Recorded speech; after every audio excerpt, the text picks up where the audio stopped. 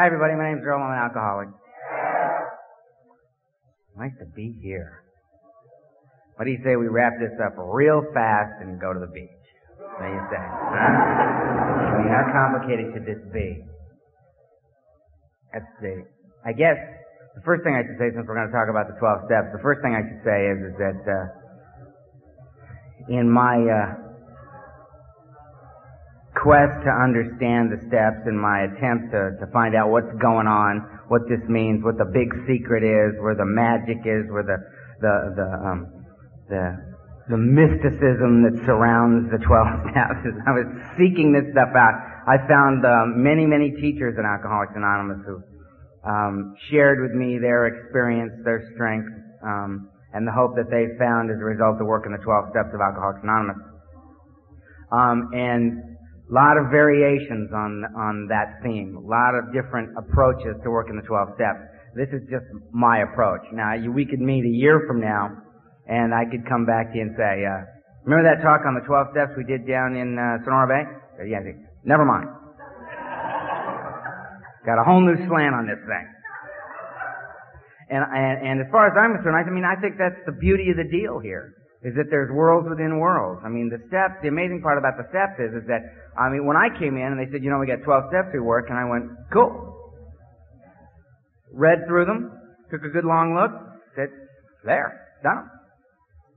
And that was my understanding, and that was my experience of the 12 steps. I read these things, there were some concepts, some spiritual principles afoot there, and I thought, okay, I get it, that's where these people are coming from, I've done the 12 steps, now what do you want to do? But it seems that each time I go through the steps, as outlined in the big book of Alcoholics Anonymous, I guess that's really the thrust of my efforts at this time in my sobriety, is working this stuff out of the book. Is that each time I do this, I change. Each time I do it, my perspective changes, my outlook changes, my understanding of this thing changes, and I peel away another layer of the onion, and it gets and then I enter that world within that world, and then that layer gets peeled, and I enter the world within that world. And I come back, I finish step 12, and I come back, and I may go through the steps working them with someone that I sponsor, and I'm put in the position of being the teacher. Ridiculous as that sounds. Now, or I may go through them with my sponsor or another individual on the program who's doing a workshop on the steps, and I'll go through and I'll listen to their perspective on it, and it affects mine. Or as I'm passing it on to this other guy, as we're talking about it, and he's raising questions that didn't even occur to me, and we're addressing those, I learn as well. My perspective has changed. And I come back to step 1, and I'm looking at step 1 from a different angle. It's different now, and I can move on. I remember a point in my sobriety when I showed up at that time, my sponsors meeting, and there was a seat right up front. I slid right in next to a friend of mine. Good, and the meeting started, and they said, we're going to be talking about step 1. And I had about 10 years at the time. And I remember thinking, step 1? Come on, I got step 1 knocked. I'm going to waste my time with step 1. I got it. And there was a gentleman standing up there, sitting up there, and his name was, he was Jack P. And at the time he had 42 years of sobriety. And he told us that he was at the time currently attending a step study. You had to have 25 years of sobriety to go to the step study. So everybody in there had at least 25 years of sobriety. And you just got this image of these guys, man, all wearing dark sunglasses, all showed up at this meeting, and they had 25 plus years, and they all got in the living room and closed the blinds, and they took off their sunglasses, and just these light beams just came out of their head. These were super evolved AA guys, right? And that they'd been working the 12 steps every week. They spent an hour and a half together talking about the steps, and they had been, they were on step 7, and they had been at it for about 18 months. It had taken them 18 months to get from step 1 up to step 7. With 25 plus years. And I remember thinking, maybe I don't have step 1 knocked. And he talked very briefly, about 20 minutes on step 1, and I was back to the drawing board for me. The approach and the perceptions that this guy had, the level of understanding that he had, was just light years beyond anything I'd ever even considered. And I love that about Alcoholics Anonymous. I love it that There is no graduating. There is no, that's done. I mean, there's always the opportunity to reinvest, recommit to the path, that no matter what place I might find myself, I mean, life is on life's terms, and it's going to come down the pike the way it's going to come down the pike. When I was brand new, I thought, well, when I'm 15, I'll never be unhappy again. No one I love will get sick. We won't die. No one will betray a trust. I certainly won't. It will be nothing but the truth. I mean, if it comes out of my mouth, it will be undeniable truth. It will just be an amazing experience. What I forgot to remember, what I forgot was that life is on life terms.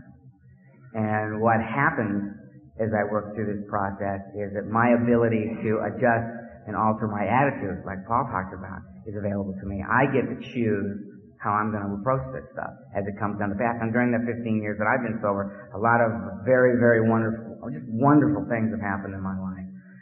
And I've been present and available for those things as a result of working the steps.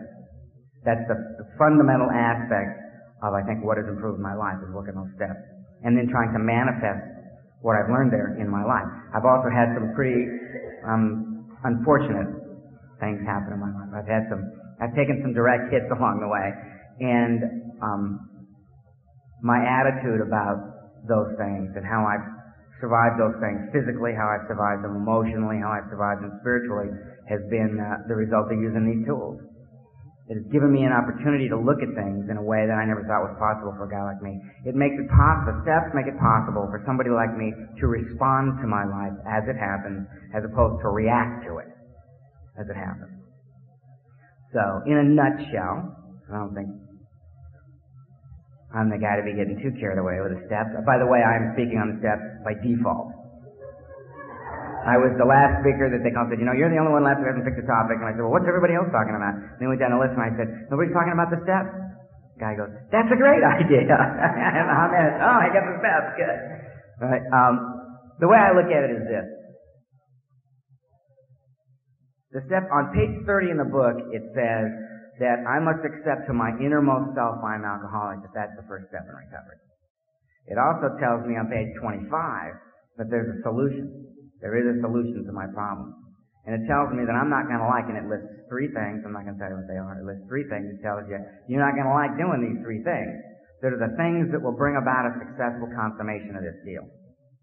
You do these 3 things, because, when we read the traditions, it says the only requirement for membership is a desire to stop drinking. However, if you'd like to stay here, there's a few suggestions we'd like to make. You might want to try to engage this process on these levels. And the fundamental way that symbol that we have is that circle with a triangle. And we don't have that symbol anymore, do we? Legally. We will. There's probably 10 people in here wearing it. We still have it, rings, little necklaces and stuff. That's an ancient spiritual symbol. It stands for mind, body, and spirit, brought together as a whole human being. And therein lies the balance that we seek as humans. Drunk or sober. I didn't have that drunk or sober. When AA adopted the symbol, it was unity, recovery, and service, brought together as a whole human being. It's the same thing. The unity is the body. I bring it here. I have to be with you. That's why trips like this are so valuable to somebody like me, that I get to be with my people. I get to be celebrating my life, celebrating the process, celebrating recovery with other individuals who understand it like no one else on earth, those that are in it. And I can't get sober, but we can. We do this together. And there's people in this room that I absolutely love, and there's just no restriction on that. You know what I mean? It's just, I couldn't not love them if I wanted to. You know what I mean? It's just an amazing connection with other human beings. I bring the body to you. The recovery is of the mind, the greater aspect of my disease.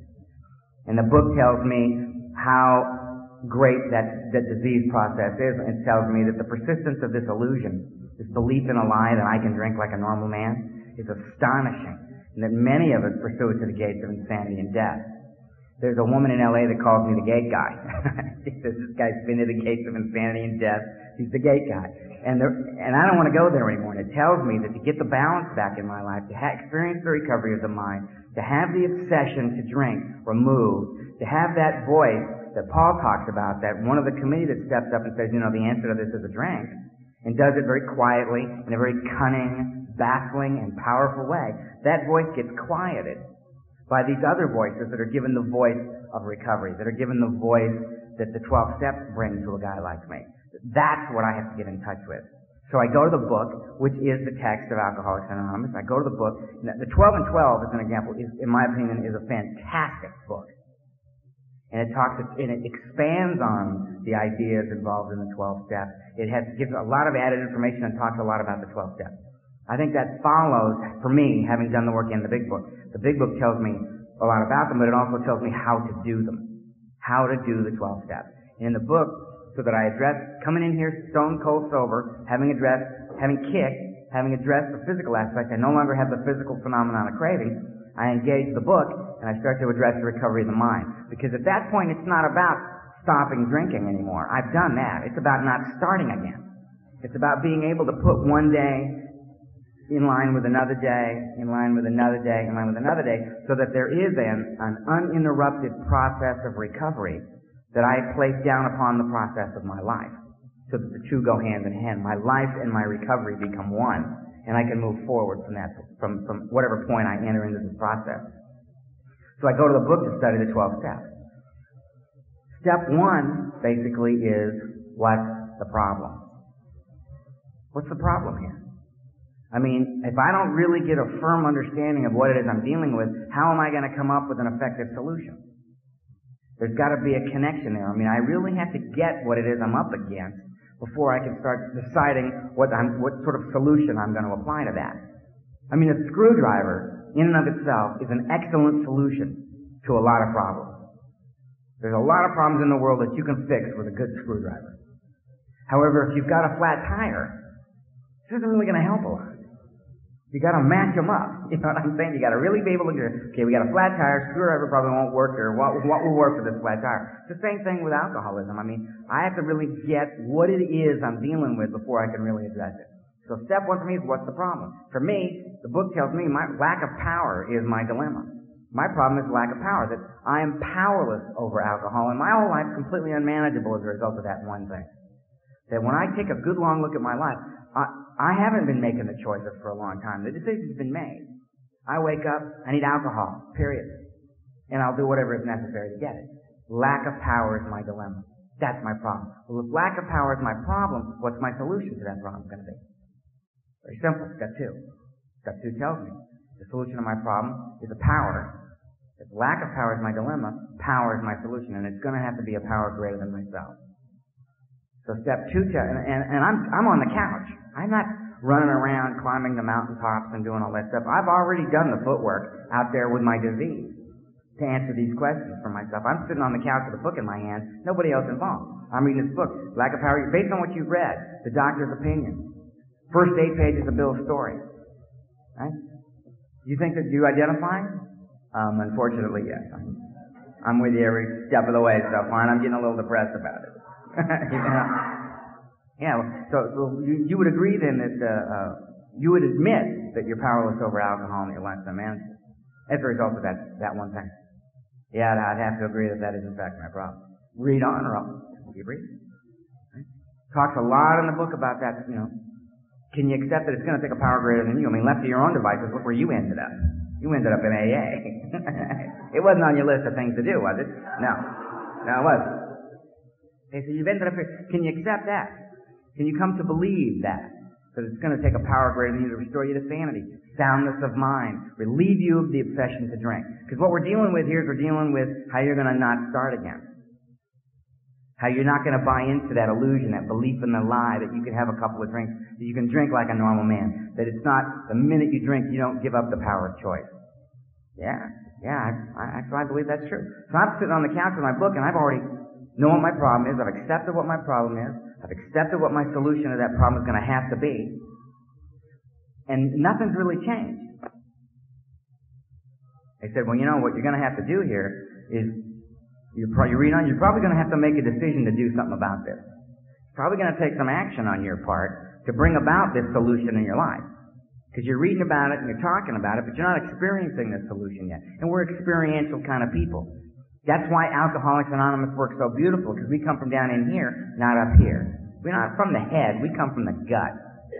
And that's why when guys would walk up to me out there when I was drinking, they'd say, you know, Earl, I read this book.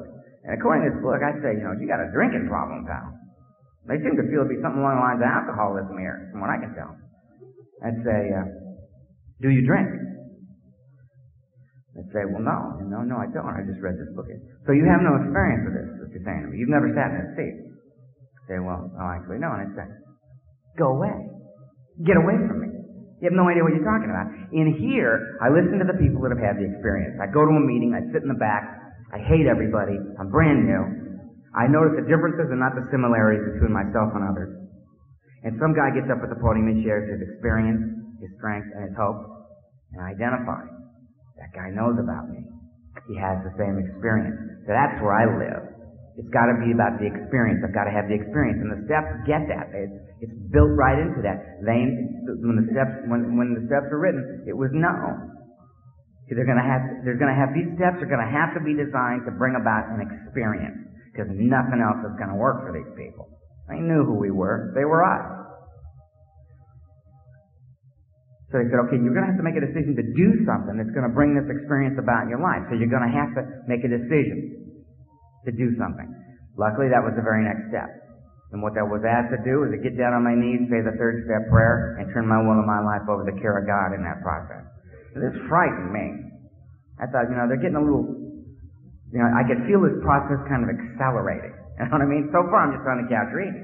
Yeah, that's the problem. That's probably going to have to be a solution on it. Now I have to get down on my knees. I have to turn my will and my life over to the care of God. Well, better not hesitate, better just do it. Down on the knees, take a deep breath, say the third step prayer, get back up on the couch. I'm a little nervous, but I'm all right. I'm back on the couch. I haven't let anybody in the room yet. I can deny it later if I need to.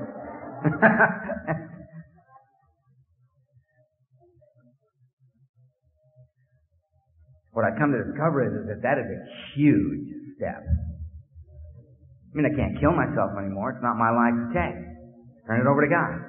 I've removed that option. I was very upset about that.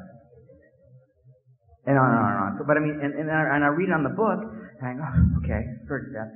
Right after that comes in what I think is one of the examples of the great sense of humor in Alcoholics Anonymous.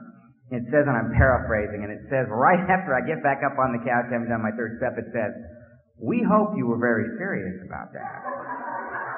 It's like, go, now you tell me. Because there's no sliding on these people at all.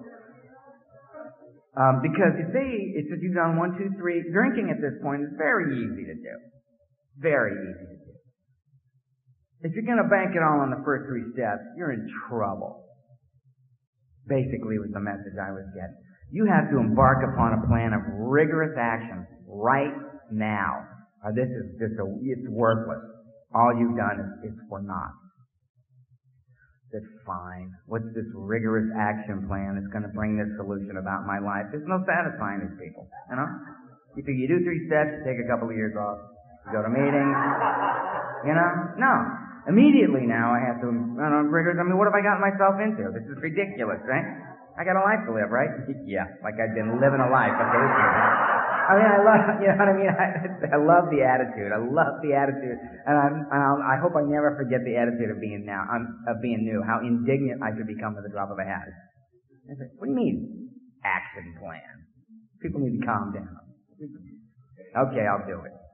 What is this action plan? Well, and you have to understand there's variations on this part of it. A lot of people figure it's this many steps. Other people say it's this many steps. I have my way of breaking it down, and the only way and I don't disagree with the different approaches to this at all. What I love is when alcoholics get together and they start to argue about the right way to do the steps. And you get 4 or 5 guys in a room that absolutely disagree on how you're supposed to do these steps. You got some guy over here with 40 years going, for Christ's sake, you people don't know what you're doing. And you got a guy over here with 6 years, was a book Nazi from 6 months on. Going, I disagree completely with that. That's old thinking. And I sit there and I loved it. I love that. I go, look at this. Bunch of completely insane alcoholics and dope fiends arguing about a spiritual path. This is a great problem. I love this problem. Look what we've gotten into. Look what we're arguing about.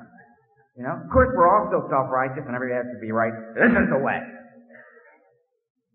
Okay, that's the way. But I like this way too, and I like that way too, and I'm going to look at all of them. Because it's not about being right, it's about staying free. So there's lots of different ways. The way I do it, the way I'm going to talk about it today is out of respect for the individual who passed it on to me this way. Because love them beyond life. 4 through 9. Step 4. I sit down and I do a fearless and searching moral inventory. I mean, I got this inventory that I do. How do I do an inventory? What do I do? A lot of people say, well, we've got 167 questions on a big thing that pulls out that's too big for me to hold up. We got this one, and we got, hey, just get rid of the garbage. Just get rid of the garbage. Write the garbage down. Write the lies down. Write the secrets down. Yeah, they got that approach. Me personally, I'm going to go today with the one in the big book of Alcoholics Anonymous because I figure that's the bad boy right there. That's the good one. Because no matter who you're talking to, it says to you, you know, your 4 step, say, yeah, I did the one out of the book. They'll go away. Get them right off your back, that one. No matter who you're talking to. Right? And the 4 step, as it's outlined in the big book, is I do a 4-column inventory on resentment, fear, and sex. I do essentially 3 mini inventories, 4 columns each. An example of a 4 step on resentment, I resent, write the name of the individual, column 1. As an example. I'm not going to get into all the stuff. We want to get out of here. 9 times. That's it. What the specific resentment is in column 2. What areas of my life are affected, column 3. I suggest that there are 7 examples in the example given and in the text of the book on the 4 steps that I can use to cover major aspects of my life like self-esteem, pride, personal relations, sexual relations, ambition, pocketbook, like that. And the 4th column is the column, the real brain twister for us, because if I have a resentment, I resent you because you did this to me.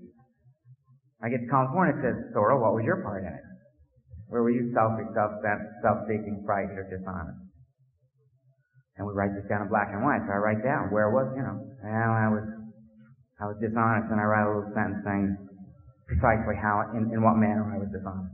I do that on resentment. I do it on fear. The interesting thing about the fear inventory for me is that when I also get into the 12 and 12, in step 7 of the 12 and 12, it talks about self-centered fear is the chief activator of all my defects of character. Either I'm going to lose what I've got, I'm afraid I'm going to lose what I've got, or I'm not going to get what I want. I'm afraid of rejection and abandonment. And I've been able to, in doing my fear, and when I've done fear inventories, I've been able to reduce my fear inventory to 2 things. Every fear that I list, I can either attribute to a fear of being rejected or a fear of being abandoned. Everything. And that has a very interesting effect on my life. Because what will happen is I'll find myself walking through life. This is an example of how this manifests, how this process manifests in your life. I'll find myself moving around in the world, and somebody will come up to me and confront me on some level. They want to challenge me on this or that or the other thing. And all of a sudden, and they frighten me. I just gotten a little frightened. I'm feeling a little defensive suddenly because I really don't know what's going on here. I used to be able to throw up a wall of fear. Just a wall of fear would go up. I'd throw a wall up between me and that individual, and I'd just lob stuff across the wall till they'd go away. I'd either become hostile, throw stuff over the wall, or I'd become very passive and just find one, just throw a little bit of passivity across the wall, or I'd just clam up and throw silence over the wall. Till they would go away. Oh, good, they're gone, and then I'd go up and put them on my resentment list. Just loop it right back around, But when you do it, when you really look at the inventory work on the fear like that, and you realize that all you're afraid of is abandonment, rejection. I'm afraid of those things. And somebody walks up and scares you, and you just throw those 2 little things out there, it doesn't throw the wall up. You're not protected from them anymore. And all of a sudden you stand there and go, oh, this is scaring me. I'm afraid of being rejected here. I'm afraid of being abandoned. And it just becomes very manageable and very workable, and I can own my own feelings. I can be responsible for how I'm feeling, not throw up a wall between me and this person, and I can engage them in an honorable manner. I can apologize or make amends if that's necessary right on the spot. Save myself more inventory work. I can take care of business. I can not get defensive. And say, yeah, and I say, okay. So you don't want to argue about it? I say, no, I'm not going to. There's no need to defend myself here. I'm not going to do it. And move on. Now to understand this is a goal. You may find me throwing up walls quite a bit on this trip. Who knows? But the idea is that I have something to work towards. I have a better understanding of how to function in my life based on the principles afoot here. So anyway, so I write this inventory on resentment, fear, and sex. Why those areas? Because if I want to look at the nature of my disease and the patterns that have developed in my life, there are no better areas to look at if I want to see the patterns.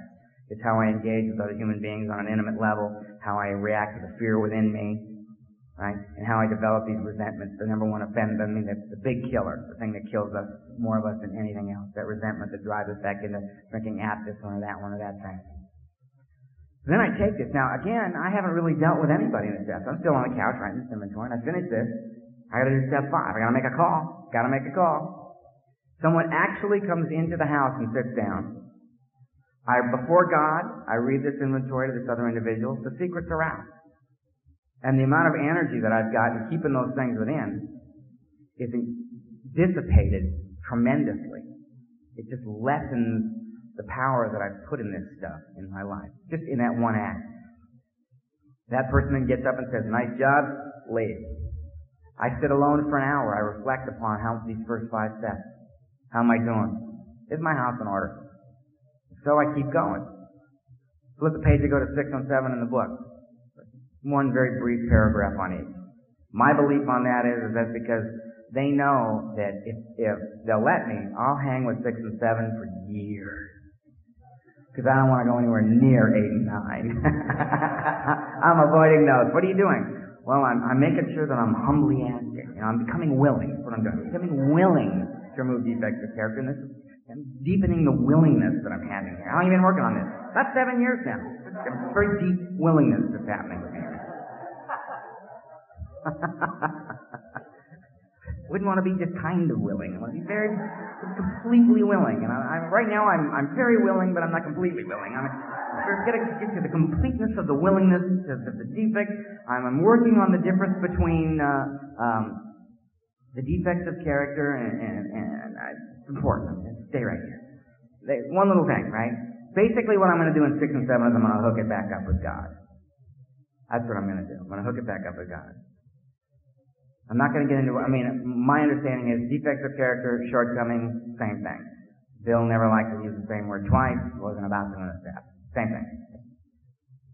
And the humility to ask for the defects of him. God removes them instead of me because I'll remove the wrong stuff. I'll keep the stuff I like, give up the stuff that's causing me a little problem. Not a good idea. Give it to God, let God do it. I'll remove the wrong stuff. Humility, in my opinion, is just a willingness to learn, to accept a new idea, to accept a new way of looking at things. So I do that. 8 and 9, I'm going to hook it back up with you. Now, there's a lot of conversation in the book about 8 and 9, because what they're going to do is they're going to let me out of the house for the first time. They're going to actually have me go engage other human beings in a brand new way. So there's a great deal of conversation because they want to be very, very clear with me before they let me out of the house. So I make a list, all these people that I owe an amends to, of any nature. And then they say, "Okay, Earl, go do it." And I walk out of the house and I just say, "I'm very, very sorry. Here's your money. Goodbye." And I go back in the house immediately. Because my tendency, when I was brand new and I read that, I thought, I gotta make amends to these people. And I was running out apologizing to everybody. I had a few months of sobriety, and I would run into somebody that I had dealt with out there and I'd say, "You know what, I'm really sorry I acted that way."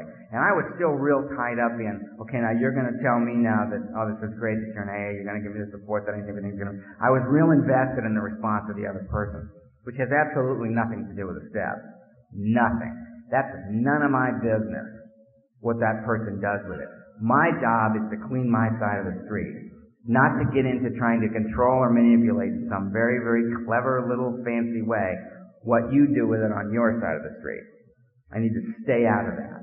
Stay out of that. So I go out, I make my amends, and I get back in the house. I got 3 steps to go. I'm smoking now. Things are good. All I got left is 10, 11, and 12.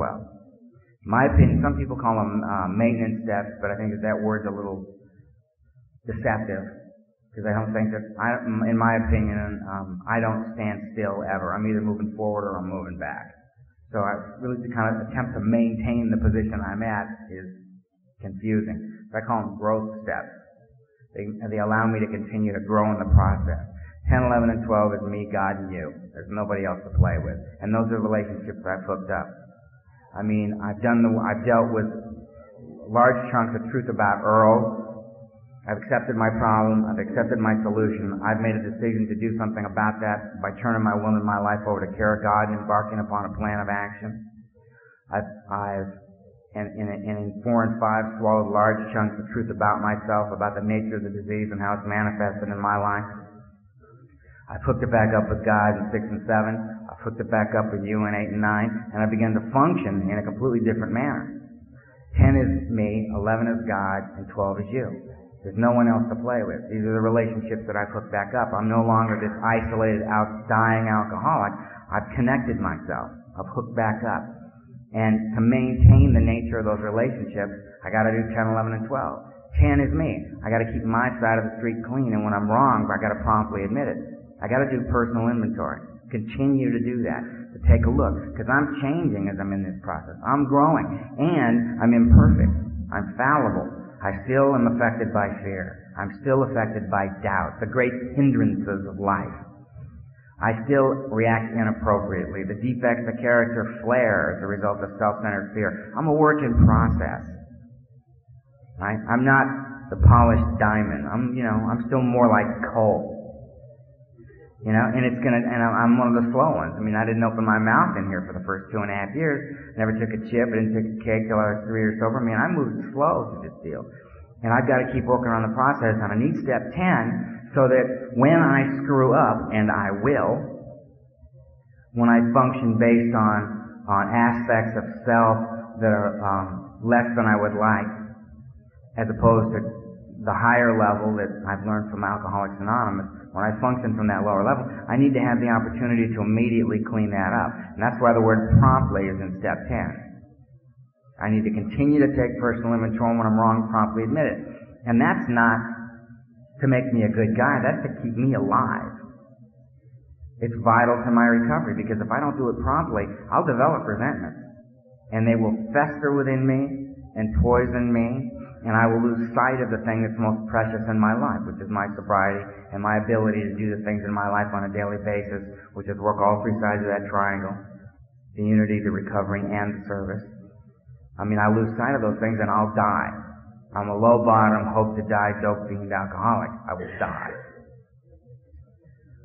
Step 11 is my relationship with God. I see it as one of the growth steps, but I also see it as an action step, as a part of the action plan, and that's where a lot of people feel that the action plan goes all the way through from 4 on. But this was the way it was taught to me. And if you want to argue about it, I'd love to. Because I think that's a great debate. A bunch of dead people walking around arguing about a spiritual path. It's terrific.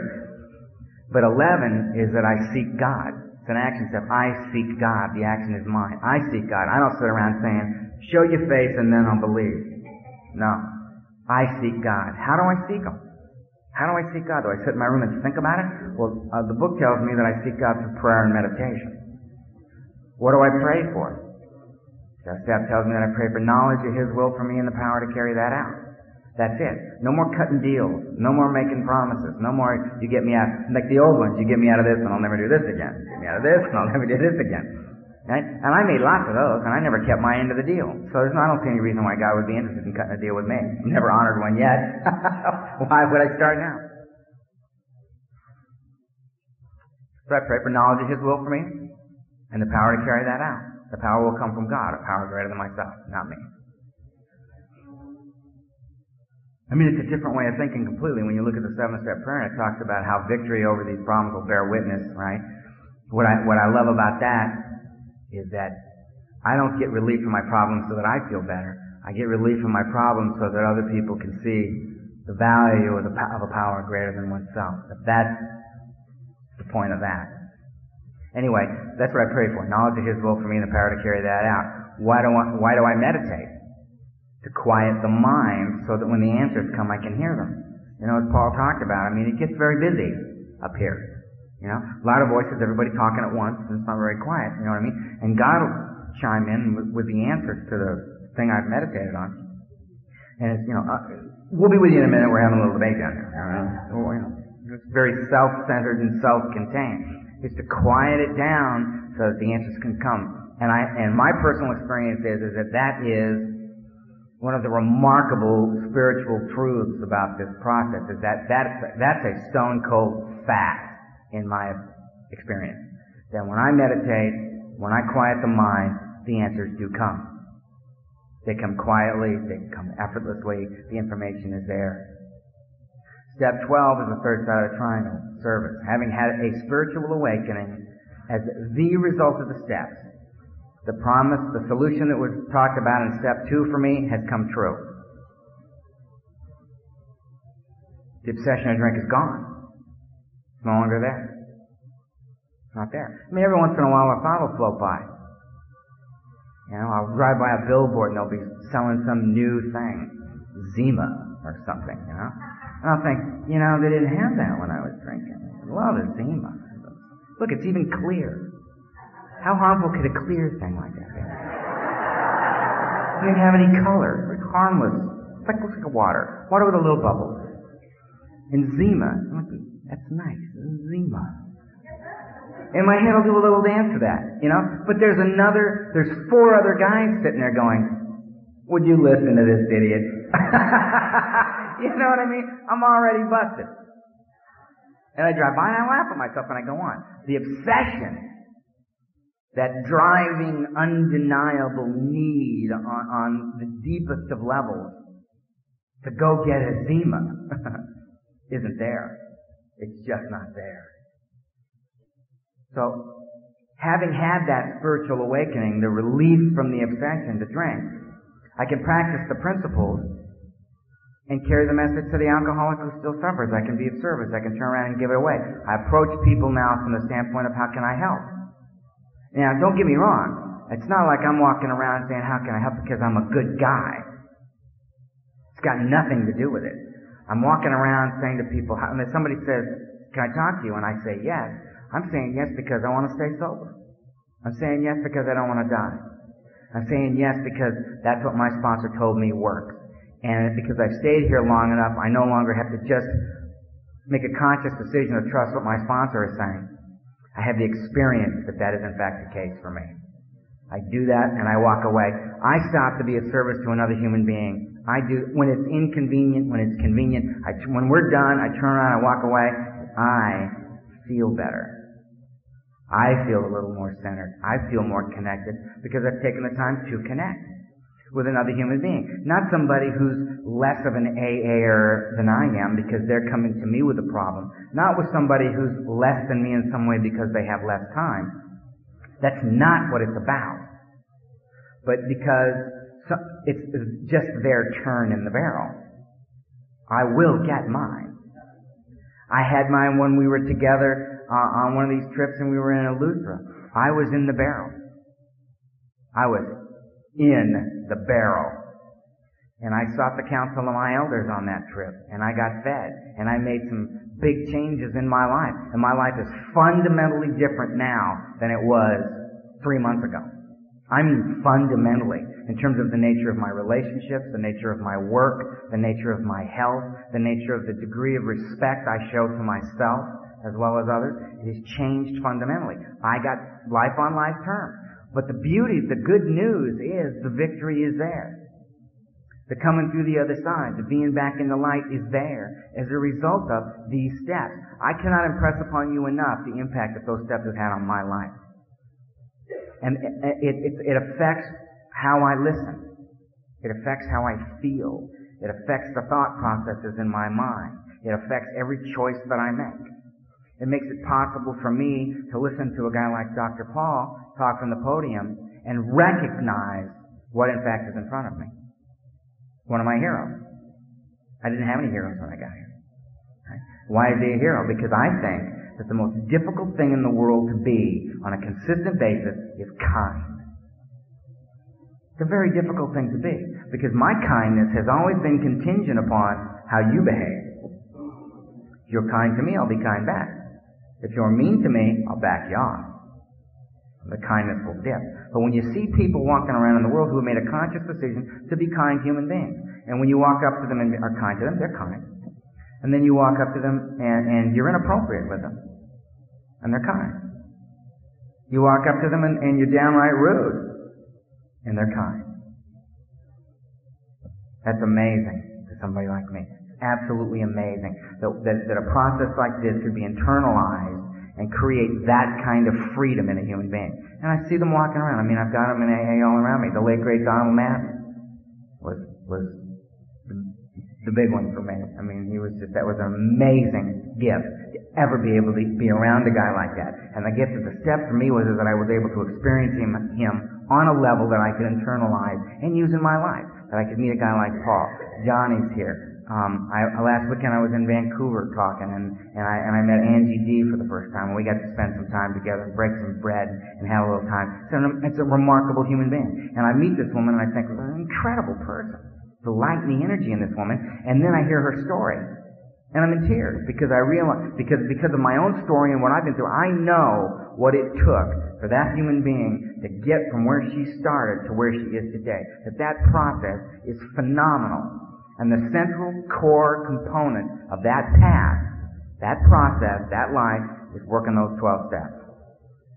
So if you're new, it's real simple. You got the problem, step 1. You got the solution, step 2. You got the decision to embark upon a plan of action that's going to bring that solution about in your life, 4 through 9, up for discussion and debate as to whether it's just that. Then you got 10, 11, and 12. That's you, God, and others. It's going to keep you in that process and in that game, and constantly, and it affords you the opportunity to reinvest in the steps, and reinvest in the steps, and reinvest in the steps, and become centered and committed to this path. It is one day at a time, but obviously the goal is to die that way, to string those day at a times together. That putting the time together is important. If that's not true, I say we drink on Fridays. Friday would be good for me. Friday would be good for me, because then you could come back to me I'd be healed up on Saturday, recovered pretty fully on Sunday, for that very short period of time that I was able to just drink on Friday, which I figure is 2 weeks tops. And when I see you on Monday and you say, how you doing? Or I'll say, sober all day. Been sober all day. I think that yes, it is one day at a time. That is how we accomplish the goal. The goal is one day at a time till I die. That's the idea. That's the stuff that Bill Wilson talks about. The idea here is to die sober. That is the goal we're shooting for. How do you accomplish that? One day at a time. One day at a time. I get to bed tonight sober, I win.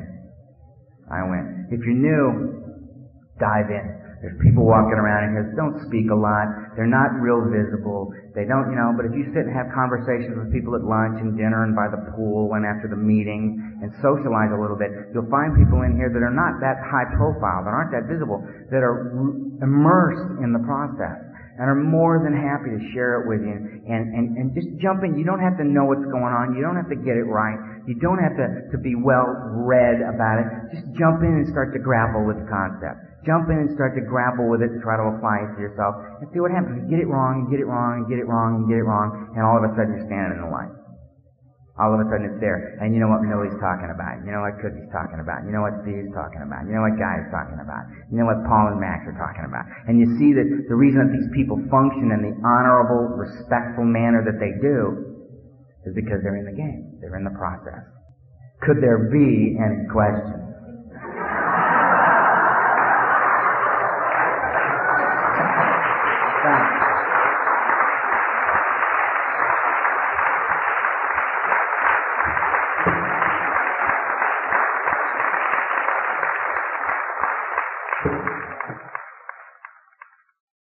I forgot I was the only one up here, and I just left.